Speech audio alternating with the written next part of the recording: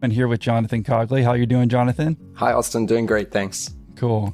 Jonathan actually interviewed him on episode 85, and he actually helped a lot of our business founders on Group Call 14. So if you're a Patreon member, you can check that out. So your company is Logic Boost Labs. Can you tell us a little bit more about it? Sure. So we're a startup accelerator. We're based in San Diego, and we work with startups that are early revenue or pre-revenue. So you've got a great business idea. Maybe you've validated the market. You've got one or two customers or maybe a few beta customers, and you're looking to grow your business. We're the accelerator that would help you. We have 3 startup partners already. One is in Israel, one is in Tennessee, and one is in LA. And we're looking to add 2 new startups within the next 4 months. So if people wanted to find out more about you, what's the best way for them to reach you? Definitely visit our website, so logicboostlabs.com/millionaire. Sign up for a free mentoring session with me. We'll talk about your business and see if you're a good fit. Okay, so it's free to sign up. Yeah, we're looking for startups. It doesn't cost anything. We're looking to do a free mentoring session with them, learn a little bit more about their business, and see if it's a good fit for our team. So our team would then bring angel investment, so we can write checks up to, say, $300,000. And we also include services. So we might be able to provide a VP of sales to help get your startup going. It could be, customer success help. It could be technical help. We have a CTO on staff. And yeah, that's the approach. We basically accelerate your startup and give you a better chance of being successful. And our goal is to take startups from effectively $0 to 1 million ARR. And where do they need to go to one more time, Jonathan? logicboostlabs.com/millionaire. And we're looking to add 2 new startups within the next 4 months. So you have to go out and sell your product. You have to pitch your services. You have to know how to source prospects, and you have to be very comfortable talking to them. And so that's something that went a long way to helping me establish that core. I didn't know that at the time. To me at the time, it was just an interesting thing to do. The whole saga of being an immigrant from USSR to America could literally be like one of those Lifetime movies, one of those dramas where things are kind of on the edge constantly. Yeah, of course. I mean, I think that that's the most interesting part of the entrepreneurial journey, right? Which is, so it was me, my mom, my uncle, my grandma, and my grandpa in a 2-bedroom apartment. I started going to bed and thinking to myself, I want my kids to grow up to be better versions of myself. And how can I tell them to go out and be better versions of myself if I don't show them and I don't lead them by example? Hey, Energetic Austin here. Just wanted to let you guys know that we did have a group call with Igor, who you're about to hear on this very interview. So check out Group Call 10, where we have video and audio footage of Igor breaking down websites one by one and showing them what they could do better with their SEO strategies. Again, that's Group Call 10 for all Patreon members. Now, on to this show. My name is Igor Avedon. I am the founder and the CEO of Avedon Marketing Group. We are a boutique digital marketing and content marketing agency. Our flagship product is search engine optimization, and we really focus on helping brands, large and small, grow either their local or their national presence. Can you just tell us how big the company is and give us a little bit of a rundown? Sure. So we are, like I said, we're a digital marketing agency. We are a boutique agency. And that is done on purpose. And we'll probably get more into that as we discuss our history and how we got to where we are today. And so we specialize in helping brands that are ready to grow, that are ready to invest in their own growth, to helping them have that kind of a digital media exposure and content marketing exposure. In terms of size, like I said, we keep a pretty small team. Usually it actually fluctuates between about half a dozen to a dozen team members. That depends on our client size. So sometimes we will pick up a blue chip company campaign that we're supporting. At that point, we will have to temporarily staff out more writers or more technicians to work with us. But generally speaking, we're usually no larger than a dozen team members. In terms of our growth, we've actually grown year over year on average by about 25% each year. We are not breaking the 1 million annual recurring revenue yet, but certainly that kind of goes along with with being boutique and really making the choices of how do we scale up while maintaining our high quality. What's a marketing agency? That's an interesting question. Oh yeah, because I hear so many people say it, and I'm just like, what the fuck does that mean? Sure. It's a great question. So a marketing agency is basically, I think of it as a partner who helps you grow your brand presence. Basically, what it does is it allows you to focus on your business while taking care of a lot of the marketing needs that are necessary in order to get your products or services in front of your audience. So that usually means, if you want to think about it in terms of traditional advertising and traditional PR, you're usually kind of putting placement ads on billboards, into magazines, into newspapers. Nowadays, everything is digital, everything is online. The digital space has really grown kind of aggressively over the last decade. And what we do is we essentially take those traditional means of generating business and we translate them to online. So basically the channels and the mediums that used to work in the traditional advertising and marketing sense, now we're doing those same kind of activities. We're applying similar strategies in the digital space. Why I wanted to have you on too is like, it seems like you started your business only a couple of years ago. Some of the people I interview, they're like 10, 20, 30 years into it. And so they might forget some of the beginning stuff. And obviously it seems like you're still shooting to grow your business and want to make it bigger and better. But I think it's always important to have some people on who are still in the thick of it, just in the beginning stages. Absolutely. I would consider us to be in the growing stage, but certainly we're nowhere near where we want to be or where we can be, really. I think we do tremendous work and I don't want to lose any quality while scaling up. And I think that's always an important question to ask when you're trying to achieve more success in your business. Are you known for a certain niche? I'm just trying to see how it comes together for your company and why people come to you versus someone else, if you will.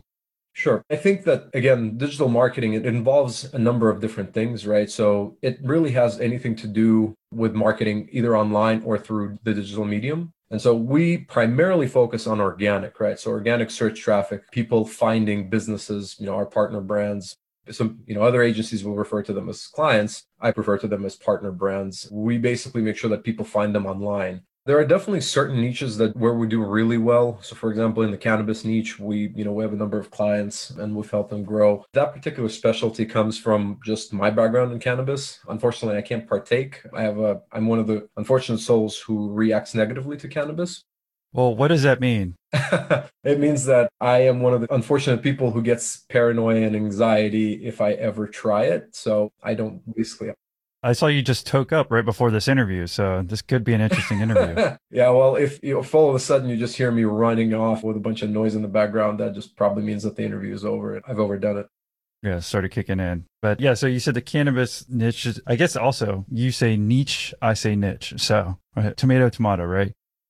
I'm a little bit more background, I guess. I'm an immigrant. I came to this country when I was 12. There are definitely times when maybe my pronunciation isn't perfect. It goes both ways. It really is like tomato. I've heard both on this podcast because I asked that. So yeah, cannabis you've dealt with. Any other ones? Yeah, I mean, in the travel space, actually, our first client was in the luxury travel space, and we really helped them grow a lot. VillaWay, we are very proud of our results there. The thing about it is we're marketers, and the one thing that people have to understand is that when you're talking to a professional marketer, generally speaking, the competent ones will basically tell you that, look, they are industry agnostic, right? It doesn't matter what industry you're in. What matters is how good are your ideas. How creative are you, and how well do you do your research, right? How well do you do your homework, and how do you apply that homework towards that creativity for marketing the company and its products and or services? No, I agree with you. But anyone who's listening right now, I just think the more groups that you can list off, the more they can visualize like who you've helped. So yeah, do you even have some more clients or examples that you can list off first, and then we'll reel it back to how you got started with this business, or even when you came to America? Sure. So we've helped a number of clients. So for example, in the tech space, we've had financial technology clients. We've had clients who are e-commerce based. So people who sell products online. One of our most recent success stories and still a current partner with us is AED Leader. So essentially, they actually distribute FDA approved defibrillator devices for your home and for your offices. There are other kind of B2B services like Gaia.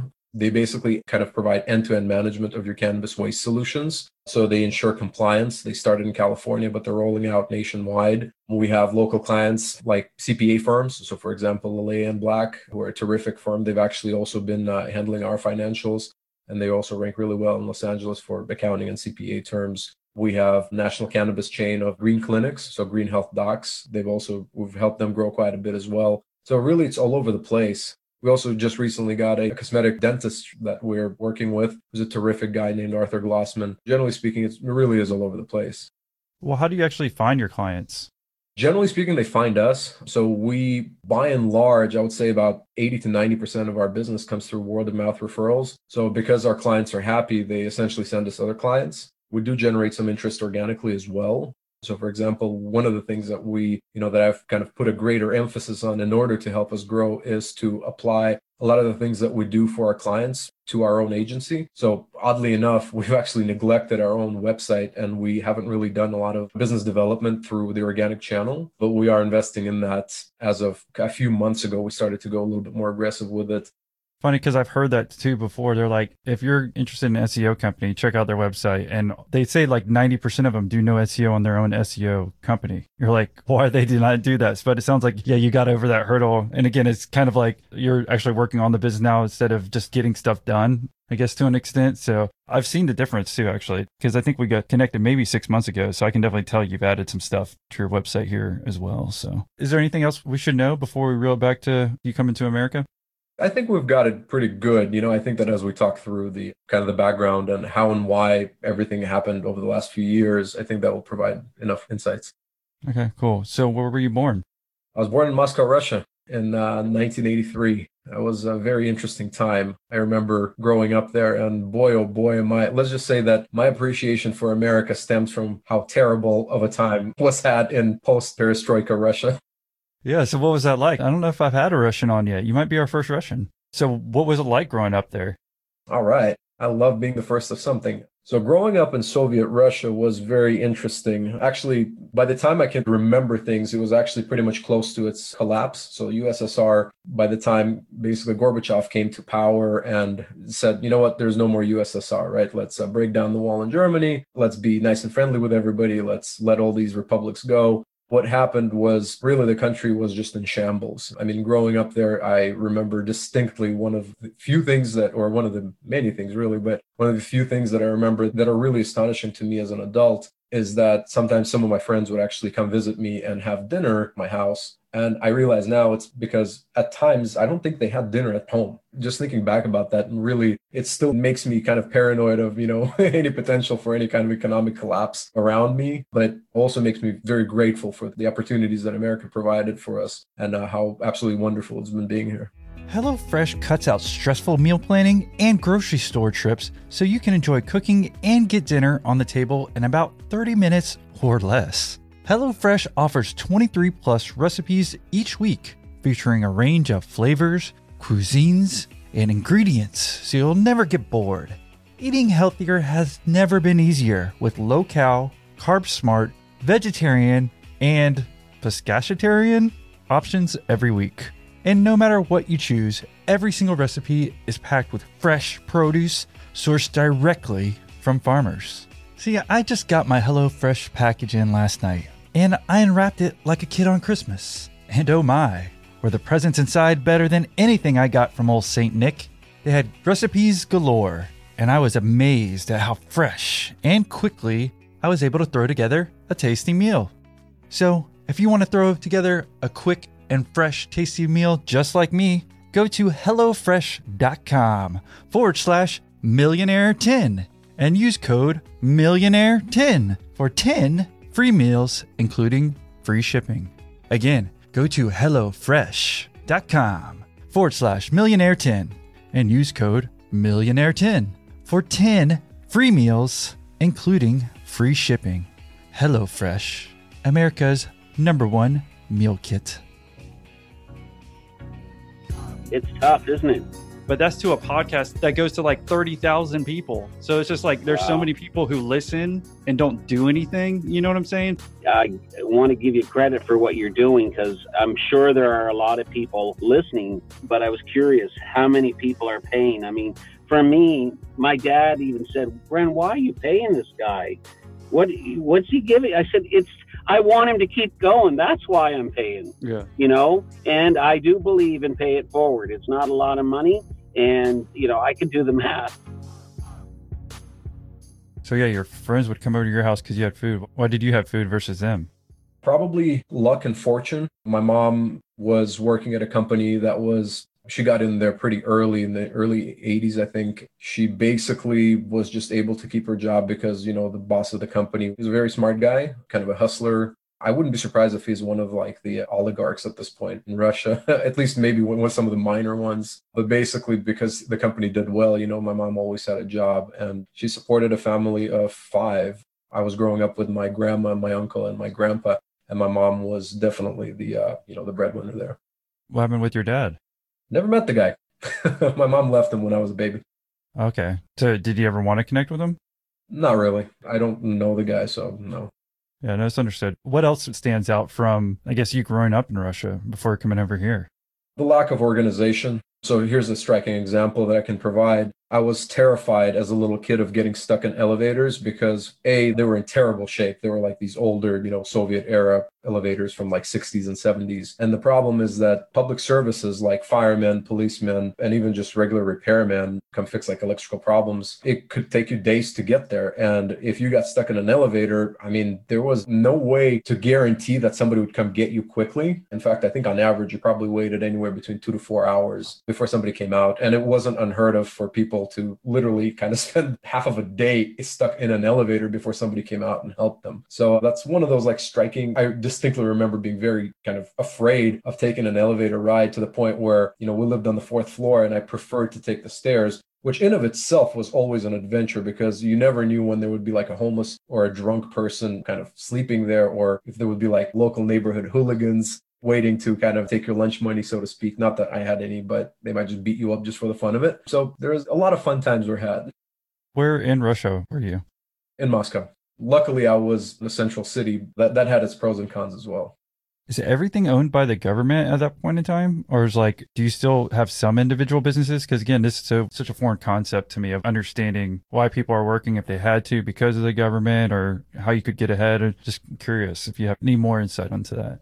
Yeah, at the time, things became very privatized. That's where a lot of the kind of the proverbial land grabs happened. So as USSR was collapsing, basically all of these were essentially criminals, right? Let's call them that. So kind of like enterprise grade criminals. They came in and they really kind of took everything over, right? So that's why you have the oligarchs these days. It's really from the 90s when they, came into power. And so, no, there was no government structure, so to speak. Everything was privatized by the time that I was coming of age. Really, most of those businesses were privately owned, but essentially backed, like, how does the government make its money, right? Everything was essentially kind of like based on bribes, right? So you had to pay off the cops, you had to pay firemen for protection of your business as well. It's crazy times.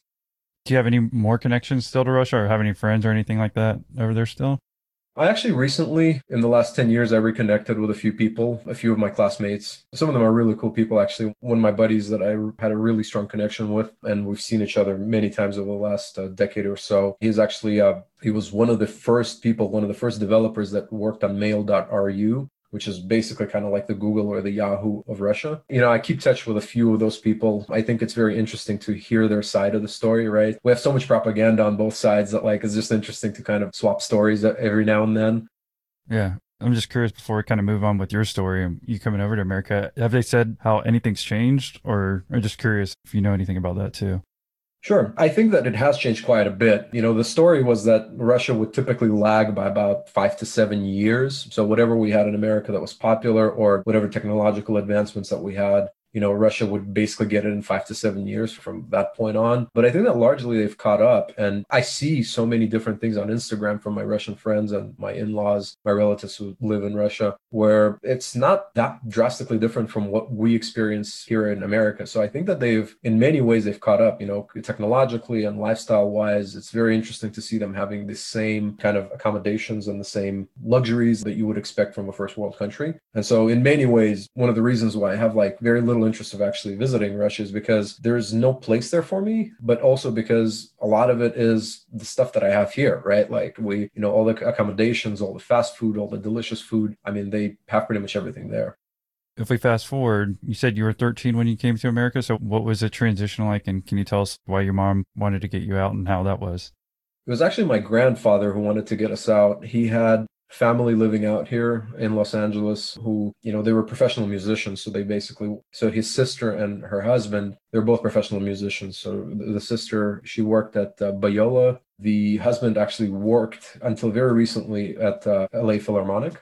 When my grandfather visited them here, he basically said, wow, life is amazing here. We got to move here. Problem was that what he didn't realize is that his sister and her husband were very well off. So the lifestyle was kind of atypical from what the average American experiences.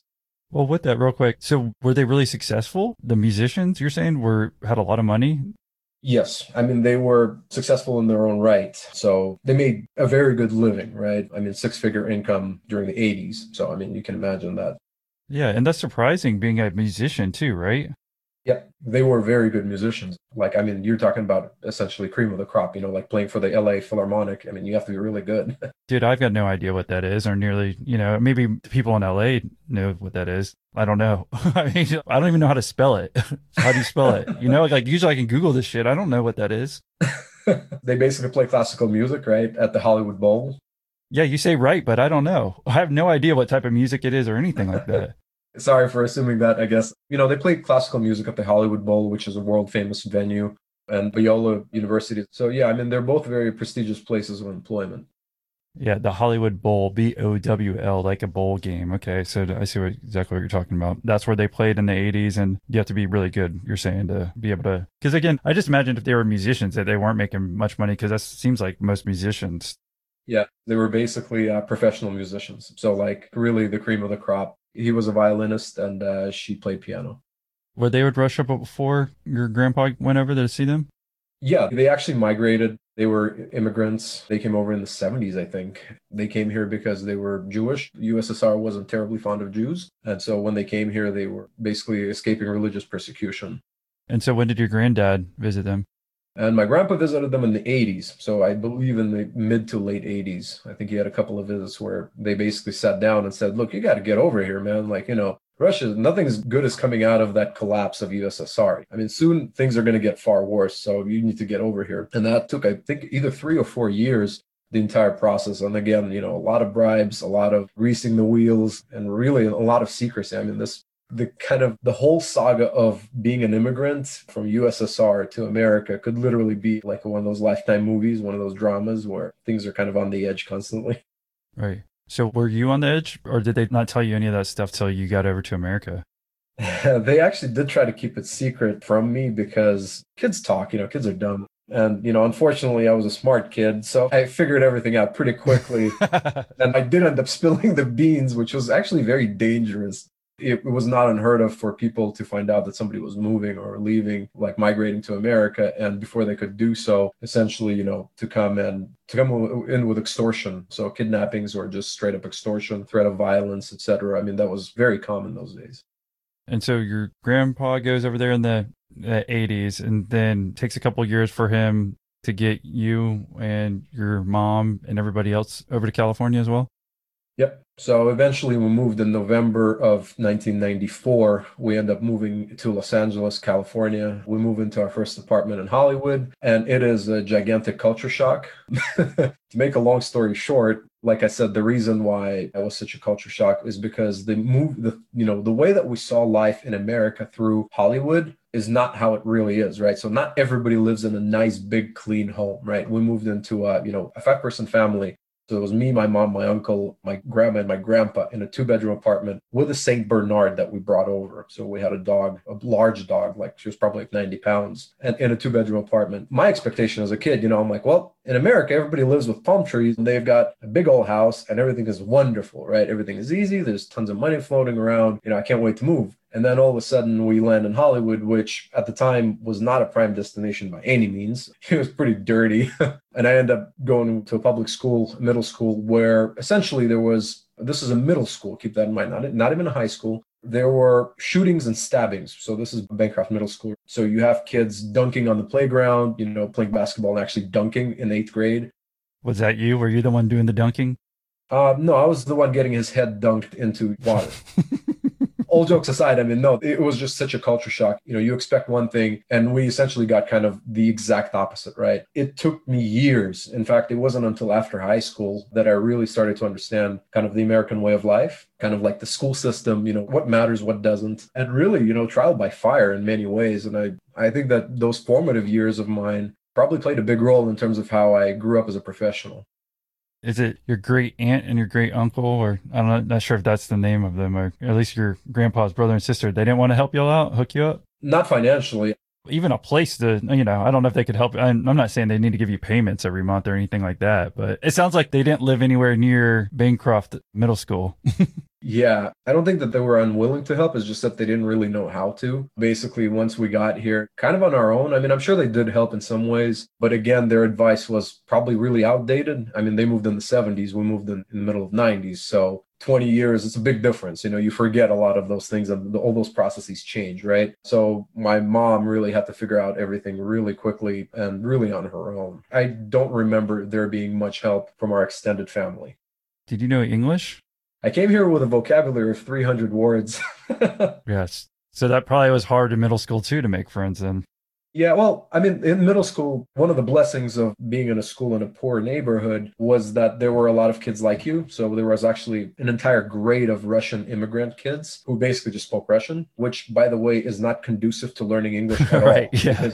Yeah. They spoke worse Russian than I spoke, but they also didn't speak good English. So it was very kind of like an unfortunate situation. Luckily, soon after we moved, my mom said, we can't keep on living here. And she made the decision to basically move us to Beverly Hills, which I, to this day, don't really know how she pulled off, to be completely honest with you. But I spent only half a year in that Bancroft Middle School. And after that, we moved to Beverly Hills. And I went to the Beverly Hills Unified School District, which is 9-day difference. I mean, it's not privileged like rich kids, but it's much nicer. Let's just put it that way. The story here is interesting. I mean, this makes everyone appreciate, hopefully, if you've been born and raised in America, you're just 13 at this point and all the stuff you have to go through, right? So building a business probably seems a little bit easier comparatively. In some ways, sure. I think that when you go through that much adversity and as an adult, you kind of, in retrospect, you sit down and think about it. You think about like, okay, the problems of today, they're nowhere near as significant as the things that I've gone through. That's really the mentality I even try to raise my kids with, where it's like, look, these little things day to day, they're not big problems. Like we think of these things like, oh God, how am I going to do this? How am I going to do that? But ultimately, so little matters so much, right? I mean, there are very few things that really matter at the end of the day. And by focusing on that, I mean, your personal and your professional growth will skyrocket if you're able to take that mindset. And so where should we fast forward to in your story here? I think that after high school is probably where it starts to become interesting. I would say that after graduating high school. Yeah, what year did you graduate? That was 2001. After that, I knew that I technically should go to school, but I also got this crazy wild idea that I wanted to play guitar because I was really into heavy metal music. And my interest in music kind of outweighed the interest in college. So I actually ended up dropping out of college in favor of playing guitar in a band because that's really what I wanted to do, right? I know, sounds crazy, whatever, but that's what people do. But it is relevant to the story in the sense that what I had to go through in between the ages of 18 through 21 was far more conducive to business growth and to professional growth than what most kids get out of their first 3 to 4 years of college. And so as a band member, I was essentially the driving force, right? So I basically wrote the songs, I recruited my band members, I booked gigs, I had to network with the local bands to get more exposure, to get more gigs. And I had to work through all of that, right? So you kind of have to support your habit, right? And your hobby. That was a great time, right? I mean, there was a lot of learning. I could sit here and talk about those 3.5 years of doing music all day, but ultimately, I think to make it relevant to this interview, I had to learn a lot of things that simply you can only learn by doing on the street, right? If you are the boots on the ground, you're doing things that actually translate directly into being really good at business, right? Or at least not really good at it, but at least teaching you important lessons that apply to business. So again, for example, like networking, right? And being able to talk to people and finding people. It's like, you want to book a gig? Well, how do you do that? Well, I have no idea. So figure it out. If you really want to play, if you want to throw a show, you better start figuring out who does the booking for Whiskey A Go-Go, for the Roxy, for the Viper Room. So all of that goes into your ability to kind of conduct business as well, right? So you want to grow your business? Well, you better get comfortable talking to people, right? Most businesses at first have no business, so to speak, of. So you have to go out and sell your product. You have to pitch your services. You have to know how to source prospects, and you have to be very comfortable talking to them. And so that's something that went a long way to helping me establish that core. I didn't know that at the time. To me at the time, it was just an interesting thing to do. But looking back at it, essentially that laid the groundwork for kind of business development and really for conducting business in an efficient manner. And it makes sense. That's what I was going to actually wrote down as you were talking. I'm like, you probably learned how to figure it out. And you literally said that like seconds after that. Cause it's, again, there's no playbook. Like almost in school, you've got to, they tell you what to do, right? And what you have to do to pass. But if you're doing the band stuff, it's not like you had a template. It sounded like on how to book gigs and figure out who to talk to. But you realize, hey, no one else is going to figure it out for me. If I'm in charge of the band, I've got to figure it out. So how long did you play the guitar for? So I tried to do the band thing for about 3.5 years. After that, I decided that I was getting older, obviously, realizing that music wasn't going to happen. And I was okay with it, because I got what I needed out of it, like I got it out of my system. I mean, 3.5 years sounds like a long time. It's a significant price to pay, right? 3.5 years of your youth. But at the same time, the experiences, the things that I got out of it were terrific, and they were very fulfilling to my soul, so to speak. I also came to the realization that my priorities were changing, and I started to think more about my long-term outlook. And I said, wow, I want a family. I knew that before I even met my wife, before I had my kids, I knew I wanted a family with children. And I said, well, in order for me to have them, I have to be responsible. I have to be able to afford them, which means that I have to have a good job, which means I got to go back to school. And there I was going back, to square one, basically with school. I went back, but this time, instead of flunking all of my grades and in favor of playing guitar and having fun, I actually really committed to it. And I was on Dean's List the entire time since I went back, which means that I maintained a really high GPA. I think it was something like 3.8, maybe even 4.0. I don't remember for sure. But I basically stayed on Dean's List and did really well in school because I became professional, and that was a significant turning point. And then when did you graduate and what did you do from there? So I graduated from a commuter school here in Los Angeles from CSUN, Cal State University of Northridge, Go Matadors. When I say we, really it's me. I made the decision basically that marketing was something I was really interested in. At the same time, in 2008, the economy collapsed, right? So my parents, my mom and her partner at the time, they were running a limousine business, a luxury transportation business, and they had to make up the revenue somehow. They're older people, right? I mean, at the time, they're not that old, but they weren't familiar with the digital world. And I was actually starting to get really curious about how do people find business online? How do you develop business online? And I got involved in PPC. So I basically offered to my family, I said, look, why don't I run some kind of a basic pay-per-click advertising locally and let's see what happens with it, right? And so that introduced me to the world of paid search marketing and paid search advertising. Out of that, I started to develop a very strong interest in the organic channel as well. Those are the roots of my kind of interest in SEO and content marketing. And what year was this? This was 2009, 2010. Okay, now how old were you? That would make me 27 at the time, 26, 27. Because I knew, again, it was like 3.5 years you did the band thing. So I just want to make sure we were all on the same page of your age and what year we were in. Yeah. Yeah. So 2010, you're 27 years old and you're trying to help your mom with her limousine business. Yep. And out of that, I realized that, look, at the core of it, I know what I'm interested in, which is advertising and marketing. Initially, I was really interested in going into kind of traditional agencies. So kind of like your Deutsches, of the world. But then I realized that I'm actually far more interested in the digital and the online world. I thought it had a little bit more of a hustle behind it. Every dollar counted, right? As a small business, you can't waste a $2,000 marketing budget every month. Whereas with the traditional media agencies, they basically get like $10 million budget and they're like, hey, here, go spend it. Just try to show us some numbers that this kind of worked, that our brand awareness went up, or how many impressions you guys got on the social media platform. So it was more meaningful to me, right? Like my results of my work online with PPC and with SEO were a lot more measurable, and it just simply was far more satisfactory. It lacks the glamour of working in a Mad Men type agency, but at the same time, it was just much more fulfilling on an everyday basis. Well, did your first project, because it sounded like it was your first project with helping your mom, did that work out? Yeah, I mean, the business actually survived that crash.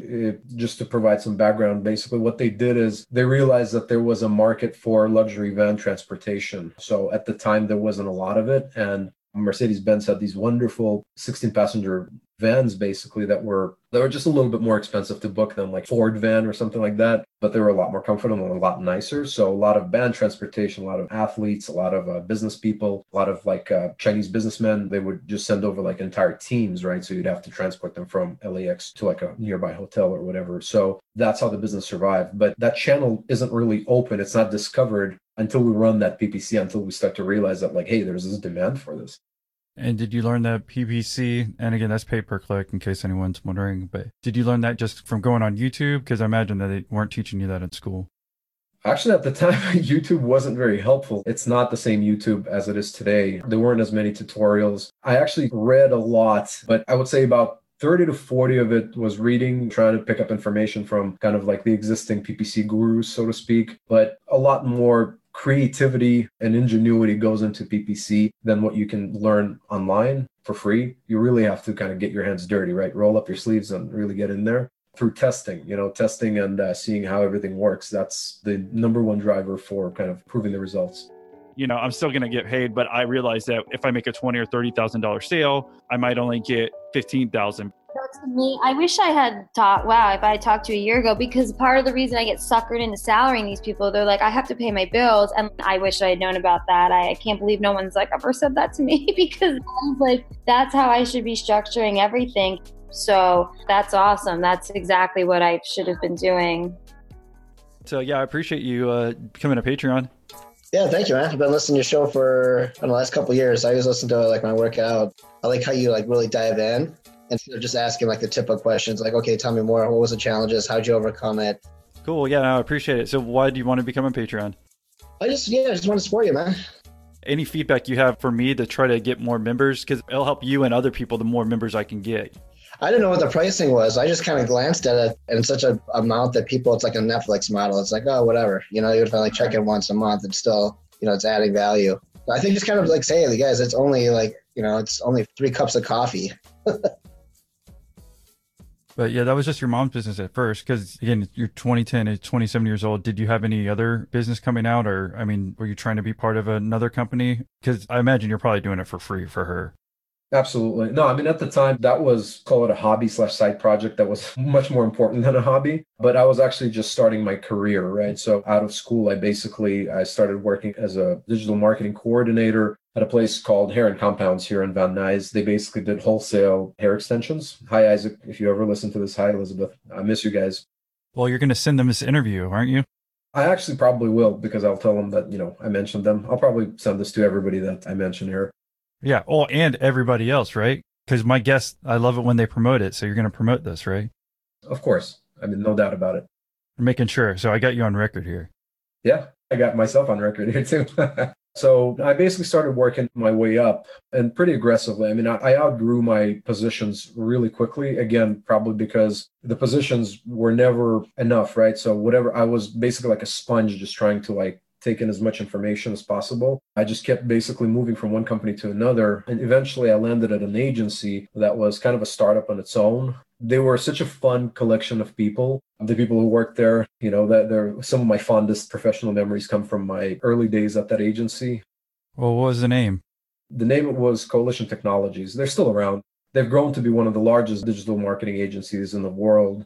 When I joined them, they actually had just started to really expand. And I was able to work my way up aggressively because they had a very flat company structure. So I could basically go in and pitch my ideas and talk to the decision makers, to the company owner very easily. My competence was kind of quickly recognized. And so I moved up my way pretty aggressively all the way to become the manager of the SEO and PPC operations at the company. At the same time, by refining kind of the account management processes and the SEO processes, I'd like to believe that I played an instrumental role in helping the company grow, because we basically grew over the time from when I started to when I actually left the company. I believe when I joined, it was about 30 people, maybe 32, something like that, to when I left, which was over 140 employees. And so when did you leave? That was in 2016. And what type of money were you making at that point in time? Oh, man. Agency money. Let's just say that it's never good enough. Oh, I don't know what that means. Well, are you making $100,000 a year? Oh, no. Oh, God, no. Not even close. Oh, wow. Okay. I thought you would, based on the growth and everything. So I guess agency money is not good money. If you want to keep a good employee, you better reward them well. Right. So, yeah. So now we know why you left. No, that's not all. I'm not going to say that. Actually, to be completely honest, the main reason why I left was because I already had children at the time. I had 2 kids at the time, and I started going to bed and thinking to myself, I want my kids to grow up to be better versions of myself. And how can I tell them to go out and be better versions of myself and really grow professionally and as people if I don't show them and I don't lead them by example, right? And one of the ways that I felt that I could accomplish that is by striking out on my own, starting my own company and showing them that it can be done, that they can be their own bosses, that they can run their own ethical, legitimate businesses that are profitable. And to this day, I mean, really, that remains my personal challenge to myself. And that's what really fuels and motivates me, is to show them that, hey, you can be an amazing person, an amazing professional, and make good money at the same time. Oh, no, I mean, that's powerful. Thank you for sharing that. Because, like, if you left there, it was 2016. So I guess you're about 33 years old. That's when you're at your inflection point. And again, it's not always one thing. And sometimes the company can still be good. But like you were saying, if you're not paying enough at the end of the day, you need more money. If you want more money to help raise your children, I mean, that's the reason. Again, it's not the sole reason, but it seems like a primary reason why you left. Yeah, I mean, it's the financial incentive is always there, of course. Certainly, I would recommend to anybody who thinks that they're worth more to always explore their options, right? I mean, even to my own employees, I would recommend that, to say, like, look, if you think you can make better money somewhere while being comfortable in the position that you are in, then I encourage you to seek that out. And I know that might sound crazy, but I do like to think that that's also one of the reasons why my employees, they love working with me and working on doing the work that we do together. But yeah, I mean, at the end of the day, money is important, especially if you want a family and you want to provide for it. You know, you're always going to look for ways to make more money. And I understand that. And so from there, did you start Avedon Marketing Group, or what happened from there? No, I had no intention of starting an agency at all. I was actually a little bit burnt out from my work at Coalition. I was working hard. I was really committed to the job and to the company, but every agency burns you out, no matter what. I mean, agency life is crazy. It's hectic, very fast paced, and there's a lot of demand from clients, there's internal demand, external demand, and pressure. So when I left, I actually left to explore starting my own business, but not service-based business. I actually wanted to launch a product. And at the time, I had two separate things that I could pursue. So the first one was basically launching a brand of something that basically didn't exist. I still think it's an opportunity. I think that the right person can probably make it happen and make a really good brand out of it. But one of my buddies, he was really into succulents. If you're not familiar with what a succulent is, it's like this little desk plant, basically, that you can put on your desk, and it's kind of decorative. It's really cute. It can really brighten up a room, just a few of them. And there are so many different ways to like arrange them and to make your living space or your working space look really nice. So what we wanted to do was essentially a boxed service, right? We wanted to be able to, for people to be able to gift these succulents as a kit, right? So let's say that it's Christmas time, and Austin doesn't know what to get his mother. And he's like, oh my God, I know. Igor Avedon's brand of succulent kit delivery for only $30. I can send her these beautiful succulents and she can put them up on her windowsill, and they will always remind her of me, right? So that was the first idea. And then the second idea was actually I was approached to become a minority partner at a Los Angeles dispensary, which at the time was really starting to boom. I mean, that was, the LA cannabis market was really opening up. And that was another interesting avenue because I basically had to sweat equity in it. I didn't put anything in because I had very little capital to offer. But by really working the cannabis space kind of within the industry, that was extremely valuable. So both of those things I started pursuing out of the gate after I left the agency. And as a third, very distant thing, basically, I was still very good at SEO. And so what happened is, again, through just sheer word of mouth, I basically had a couple of consulting clients that I was consulting them on their growth organically. And I started kind of writing out processes essentially to help them grow through organic search and through just digital marketing in general. As these three things were happening all simultaneously, here I am, I'm married. I have 2 children to raise. And at the time it was only 2, now it's 3. I have this responsibility. And so I'm working even more than usual, but now it's all for myself, right? It's all for me and my family. And that provides that kind of internal motivation to keep on going. Dispensary thing didn't work out in the end. The partners who were the majority partners were basically, let's say that they didn't really understand how to run a business. And because I had little to no true partnership equity, I basically just chose to pull out and just say, look, you guys can have this because I don't think this is going anywhere because you guys are making all the wrong kind of moves. And unfortunately, the succulents thing didn't work out. The project that I started was, my partner was essentially the product manager. He was the person who knew the product. I was just going to be the operations and the marketing behind it. But he kind of pulled out different mindsets, different approaches to our strategy, and different levels of comfort with, how much we need to invest into it, how serious we need to get about that business. And so both of those kind of fell out, right? So, and that happened over the first 12 months. Luckily, at the same time, the consulting just kind of took off on its own. So from those first couple of clients, I got other referrals because I was able to get very good results with very minimal input. I basically suddenly had a consultancy on my hands. In 2018, I incorporated Avedon Marketing Group. I believe it was January or February. But in reality, that consulting business had been running starting from probably early 2017. So basically, when you were between the three different businesses that you're working on, it took you about a year to the other two kind of fizzle out. And then you're like, hey, I'm going to go back to keep doing what I'm doing. You've been doing it on the side, but now you can put all your energy and effort into it. Correct. Exactly. I really don't like to swim against the current, right? I do like to go with the flow. And it just seemed that the entire universe was just pointing me towards this like agency model, right? At first, I was just an expert, a consultant on my own. But as clients kept coming, people kept knocking on my door. I was just honest with them. I told them like, look, here's what I can do. Here's what I can't do. Here's what I can consult you on. Here are the things that, I really excel at. And the early clients really liked hearing it. And like I said, that it was so organic and so natural that I'm like, I'm not going to fight this. I'm just going to go with this and see where it takes me. How much were you working at that point in time once you were putting all your energy and time into being a consultant? Not counting the other ventures. This was just, you're asking about the consultancy? Yeah, because I don't care about the other ones now. Just like when you went full time in your consulting. I don't really know. I would probably say were you working 40 hours or were you working weekends? Like what was your work-life balance? Not a great work-life balance. I've gotten used to working roughly about 60 hours a week, which meant that I basically worked on the weekends too, every single weekend. It could have been more than that, but I would say probably on average about 60-hour weeks. Was that straining at all? I guess it's exciting you're doing your own thing, but I guess you're finally making money with it too, because the other two ventures, spending a lot of time on at some point and those didn't work out.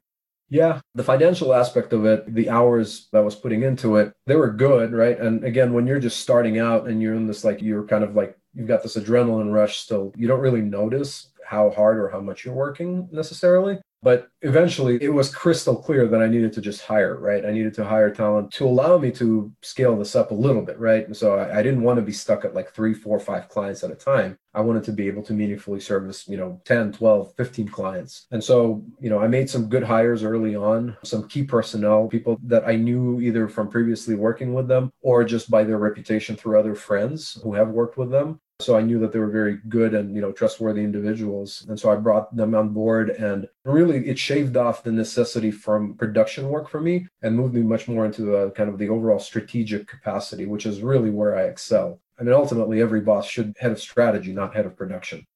Yeah, because you were doing all the production the first year, would you say, till you finally made your first hire?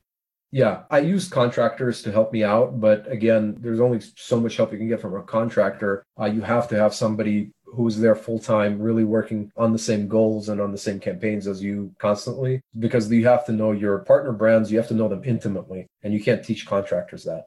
How much money were you actually making that first year of doing, again, I know you weren't quote unquote incorporated yet, but let's just pretend you are. How much money did you actually make that first year with Avedon Marketing? Man, I want to say 2017, probably less than 6 figures. Under 6 figures. In 2018, once I brought personnel on board, took me well into 6 figures. So, over a 12-month period after incorporating, I probably doubled the profit margin. So I want to say maybe even more. Was your take home, what would that be like then at that point? Probably close to 200 in 2018. Okay. Well, for the whole business or for you personally? For the whole business. That's revenue. And most of it's profit, right? Not most of it. Once I started paying employees, once I started having more structure in place, payroll certainly grew. But I did that in a manner that is with business metrics in mind, right? So I knew that there was no way. I would rather work more than ever be in the red, right? So I basically did it with business metrics in mind. Yeah, no, I think a lot of service-based businesses do too. Like you have to think that way. If you're going in a red on a service-based business, then there's an issue, right? When you're kind of starting off. So, I mean, I was just trying to get to like whether you were making more money personally after a year into your business than you were with the Coalition Technologies, the company you had left. Oh, absolutely. I mean, my personal take home was at least 50% more. Yeah. Well, that's exciting then, right? Oh, absolutely. Considering how organically things happened, I never even imagined it, even in my wildest dreams. I always told myself, look, if I can live comfortably with my, while doing my business, I'll be happy, right? As long as I'm my own boss and I can provide for my family, I'm happy. This has definitely exceeded all of those expectations or cleared that hurdle, right? It's not really, the financial incentive of it is not really the important aspect of it. It's nice to have, it's great to have. I'm super grateful for it. But again, I think the thing that makes it work is that I don't focus on the money as much as I focus on the brand, our company brand, and on making sure that our clients are happy. Your first full year of you doing it was 2017, and 2018 is kind of when you made your first hire. So we'll just say that's kind of year 2, right? Is that what it sounds like or no? Yeah, I mean, officially year 1 was 2018, but in reality, that was probably year 2. I like reality versus non-reality, if you will. So, because it helps anyone starting off, because this is what I talked about in the beginning, since you're still kind of in the beginning stages, if there's any hiccups or any suggestions you had, because I could see a lot of service-based businesses taking your route where they work by themselves their first year, then they're getting burned out. They need more people, right? And then it's year 2, you decided it was time for you to hire somebody. Were you working from home, or like, just tell us how that went, if you have any things that you would have done differently or any suggestions for anyone in year 2. Yeah, look, you got to hire smart, right? You have to understand, you have to objectively sit down and assess kind of where is your time going and what is the biggest time suck. And then out of that list, you have to basically say like, okay, well, how much of this do I really have to do? And you know, how much of this could be covered by an additional team member, right? So if I hire somebody for, you know, $40,000 a year or $50,000 a year, how much more of this work can they take on to free up my time? Again, the business owner's job, it's not production, right? It shouldn't be. It should be really focused on kind of developing and growing the business and further kind of solidifying the brand, right? With, you know, making sure that people know about you, making sure that people are kind of aware of your services and aware of your quality. That's when you make your first hire, you can't be blind. I'll give myself credit where credit is due, and that's I tend to hire very smart. I don't waste my money. I don't hire really expensive personnel because I don't need expensive personnel until I need expensive personnel, right? So until I need like somebody who is on my level of like decision making, you know, or maybe they're truly amazing and on my level of having SEO strategy capabilities, then at that point I will pay that person. But until it's necessary, don't do it. Save up. Put together a war chest, work hard and get some kind of that fallback plan, right? And once that piggy bank is full, that's when you know that you can really expand and branch out and make a good hire. Were you working from home at this point? Technically, yes, but I also got an office to meet with clients. This was a very small office space. I mean, I didn't need a lot, but I was actually subleasing from one of our clients. It worked out really well. As long as you do good work for the client. Yeah, well, I mean, I'm still very good friends with the company owner. There's no issue there. But again, the reason why I didn't opt for a full-on office was because I didn't need one. I didn't have a team large enough, you know, that we needed a large office space or a full-time office space even. I just needed a place where I could really go and either meet clients or prospective clients, or I could go and just have like quote unquote me professional time, right? So I don't have to deal with kids playing around me. I can just go in and focus on work in that office space. So we made it through year 2. We got 2 more years here. Is there anything else in closing year 2 as far as it seems like you made one hire and things were going the right way? It wasn't just one hire. It was actually a couple of hires. And then at that time, I was already laying the groundwork for kind of scaling it up meaningfully. Like, how did you have the confidence to have a couple hires in? Like, how many clients did you have, and were you confident that they were going to keep staying with you? Because I don't know how much money you had saved up to doing that. This is, again, an important part of your story because you're so new to it. What made you comfortable so other people could maybe judge themselves if it's time to hire multiple people? I mean, you have to be able to sustain that, right? When I make a hire, my mindset is that that person is going to be working for me for the rest of their life, right? That's not the case, but the point being is that I want to be able to comfortably assume that I will have enough revenue to pay them. So one of the concessions that I had to make is that I had to say, okay, well, if I ever need to, I'll pay myself less, right? So that was always something that was in the back of my mind. My employees will always be paid first, and then I will be paid. In order to make the numbers work, I mean, you just sit down, you do due diligence on the business end, right? You look at your revenue, you kind of try to predict what your revenue is going to be in the future. I mean, look, there are some formulas that an accountant or a CPA can do for you or a business manager can do for you. But at the end of the day, you got to know your business. You got to know your clients. You have to be able to project, kind of take an intelligent stab at it, right? Say like, okay, well, I think that I'm going to be able to keep, 80 or 90% of my revenue over the next 6 months. By that time, I basically have to be able to replace whatever revenue I lose with new work, right? It was 2018. Do you want to talk about 2019 and 2020 as we get off here? 2019 made more hires, basically. Again, it's just about sustaining, making sure that I can maintain the quality. And this is the thing, that business is so dynamic. It's funny, but even if you grow only about 20 to 25% year over year, that strain can be tremendous, especially when you have a business model like mine, where I talk directly to the clients. all of our clients, I'm their main primary point of contact. And so that starts to bring into, the picture kind of different types of questions and different types of challenges. And so even though I can theoretically expand my production team quite easily, that starts to walk me away from the business model that I had established, which is very much boutique in its in terms of how we function. And this is really the kind of through 2019 and 2020, this is probably the biggest challenge right now is figuring out, okay, do I want to maintain this growth, right? Do I really want to keep on growing the business while maintaining the same model, or do I have to pivot and essentially switch up the model, which would definitely require some very intelligent business decisions. And to be honest with you, I'm still kind of mulling through our options here on how to handle that. But at the same time, there's always that question. It's like, well, is my agency something that I want to keep on doing over the next 5 to 10 years? Or is my ultimate goal to move on to something that is more of a proprietary brand or a different kind of business that basically leverages my team's expertise? I think that that's where we are right now. I'm basically trying to figure out right now, what is the best thing to do for me and my team? That's an open-ended question.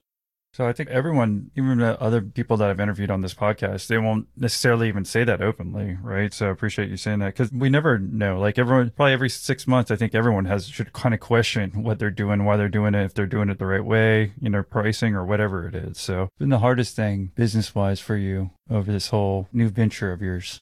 The hardest thing has probably been, honestly, kind of holding myself back from growing the company more, because I am very much married to the actual business model. I think it's much more meaningful this way. I think that relinquishing that control, a lot of times, these great entrepreneurs, if you listen to their podcasts and a lot of the stories that, that you've probably featured, you'll hear a lot of them say, look, you got to let go, right? You just got to trust your team members, to do a good job for you. And you got to get involved on the side of things where they can't help you, right? So with business development and sales, et cetera. That's definitely hard. I am very much accustomed to account management, to production work. I'm happy to do it. And it's one of the things that kind of satisfies my professional sense of well-being, right? And kind of fulfillment. But at the same time, I realize that that's probably not the best way to handle business growth, really. Again, one of the avenues could be that we simply take things in-house and we just start in-house brands, right? And I think that by eliminating the client-vendor relationship where we become our own clients, I think that could mean a way for me and my team to grow our financial income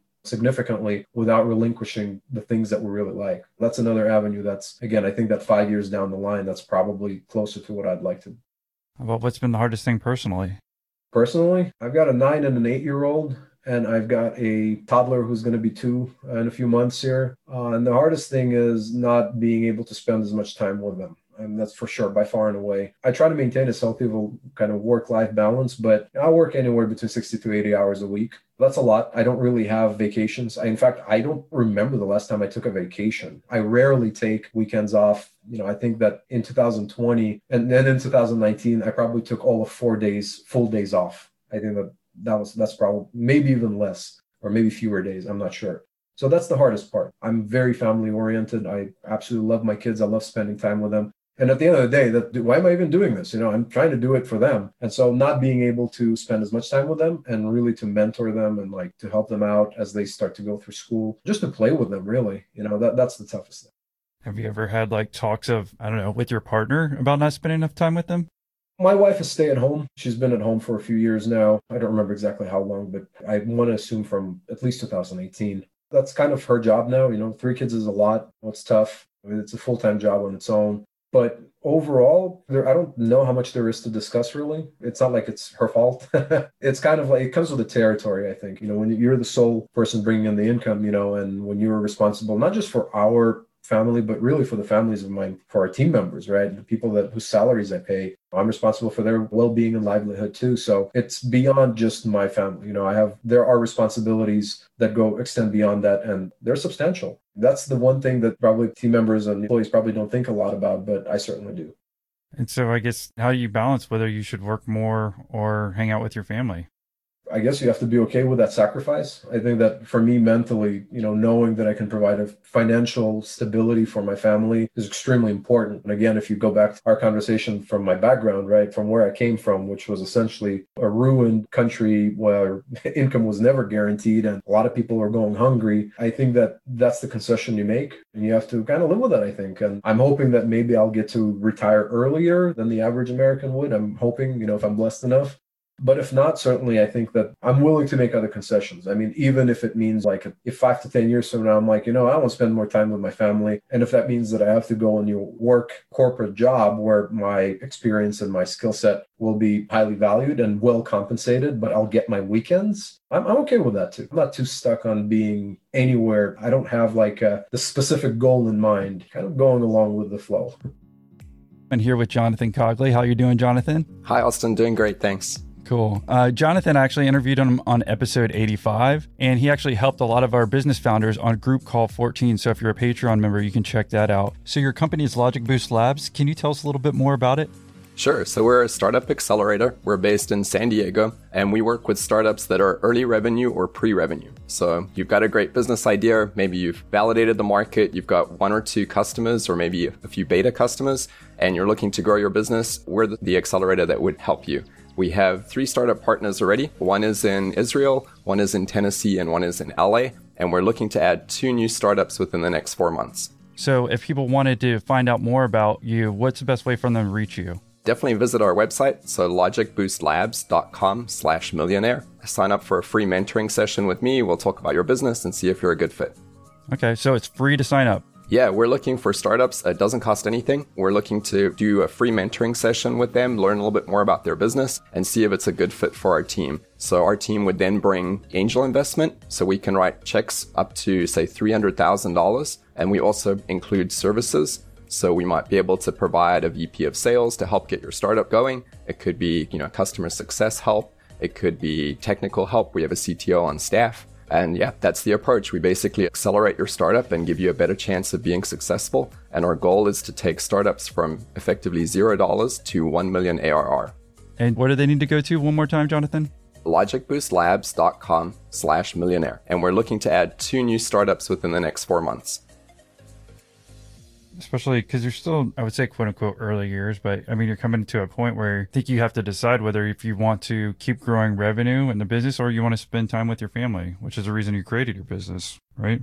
In a way, if I had to take an objective view of this, I know what the right answer is, right? I think the right answer is, look, Igor, just don't be a dummy. Stop being idealistic. Let go of this boutique agency thing. Just expand your agency, scale it up, and then allow other people to just do their jobs and run the company. Take more time off with your family. But again, the reason why I took on the whole kind of proprietary sole venture, right? The reason why I do business is to show my kids that it's doable, right?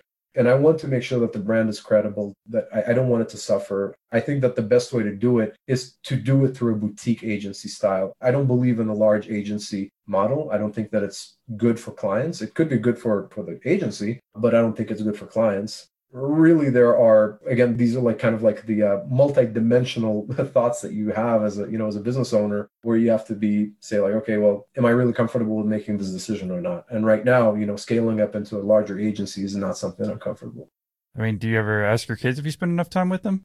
I don't think they necessarily notice it. I think it's just me knowing that I like to spend more time with them, to give them more of my time. But I don't think that they notice it necessarily. Again, this is the wonderful thing about having multiple children, is that they interact with each other, they play with each other. Again, my wife she's at home all the time, so she's able to kind of help them out, So I don't think they necessarily notice it. And I do try to do a good enough job, to where they still feel like I'm part of their life. I'm, actively involved. But maybe that's changing. As they get older, I can certainly sense that, my oldest child, my daughter, she notices that I spend more time with the toddler, for example. And this is, this literally just came to light maybe a month or 2 ago, where she sees that we treat toddlers differently, and for good reason. They're babies, so you kind of have to help them develop. You have to spend more time with them and, play with them more and talk to them more. But it's interesting that the questions do pop up, right? She's like, well, why do you play with Logan more? Why are you telling me to do this, but not telling the baby to clean up, So like, you have to explain this, but at the same time, it makes you feel bad as a parent, right? As a parent, I'm like, well, you're right. I mean, I really love to spend more time with you, but I also have to go out and, make sure that the business makes money. So what do you think you're going to do? I mean, going forward then? I mean, do you want to spend more time with them, or do you want to keep growing the business?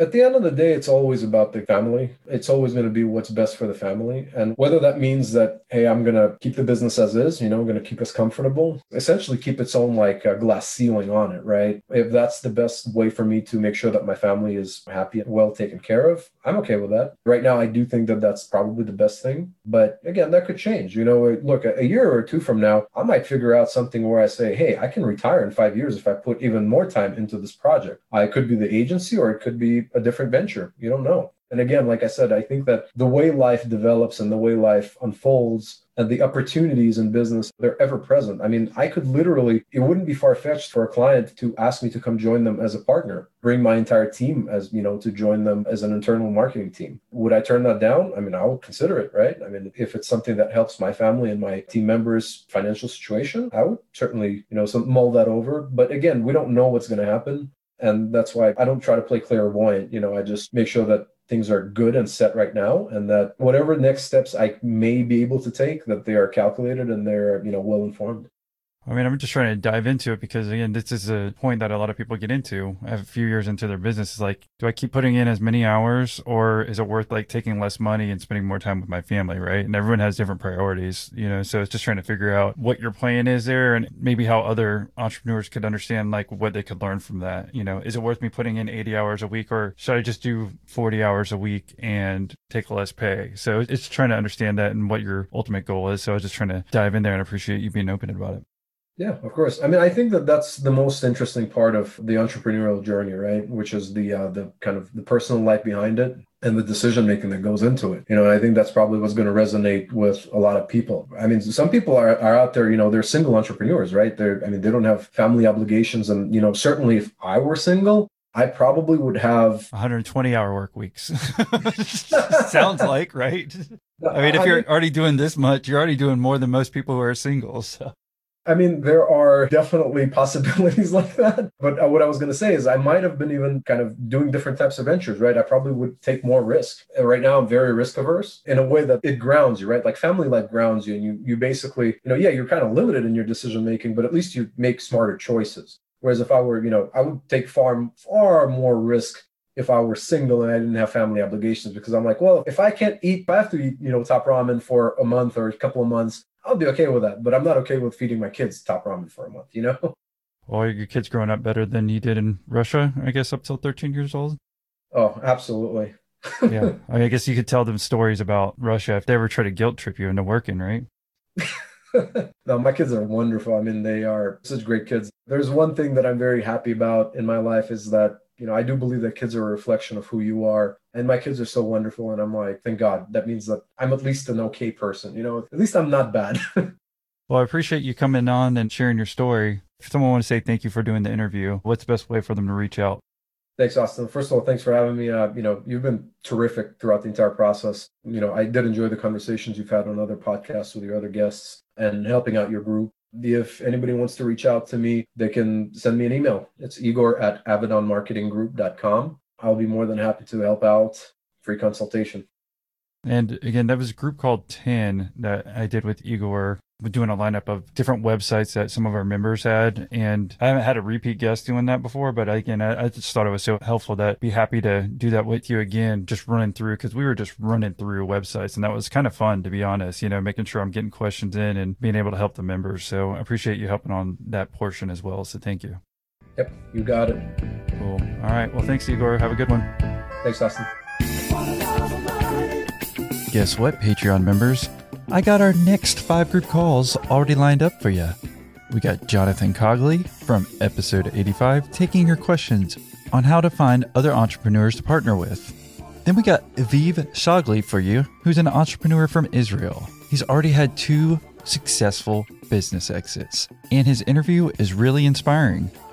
Next, we got Lisa Wise from episode 37, where she'll tell you exactly how she grew her real estate management company from the ground up, and how you can too. Next, we got Ron Holt from episode 197, telling you how he grew 2 maids and a mop, not to be confused with 2 girls and 1 cup.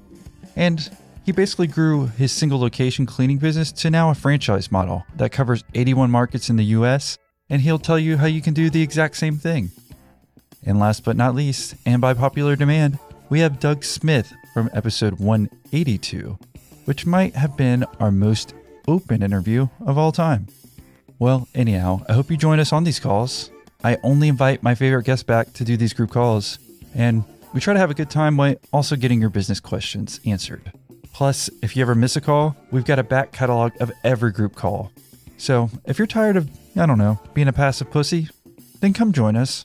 I mean, are you just going to keep listening to this podcast and not do anything? Or are you going to be proactive and get in the game? Well, hopefully it's the latter, because it helps you and me. And if you're interested in becoming a Patreon member and you're not already, then go visit our website at millionaire-interviews.com and sign up today, where you'll get instant access to all past group calls, plus our special Patreon episodes. So hopefully you join us on the group call and become a member today.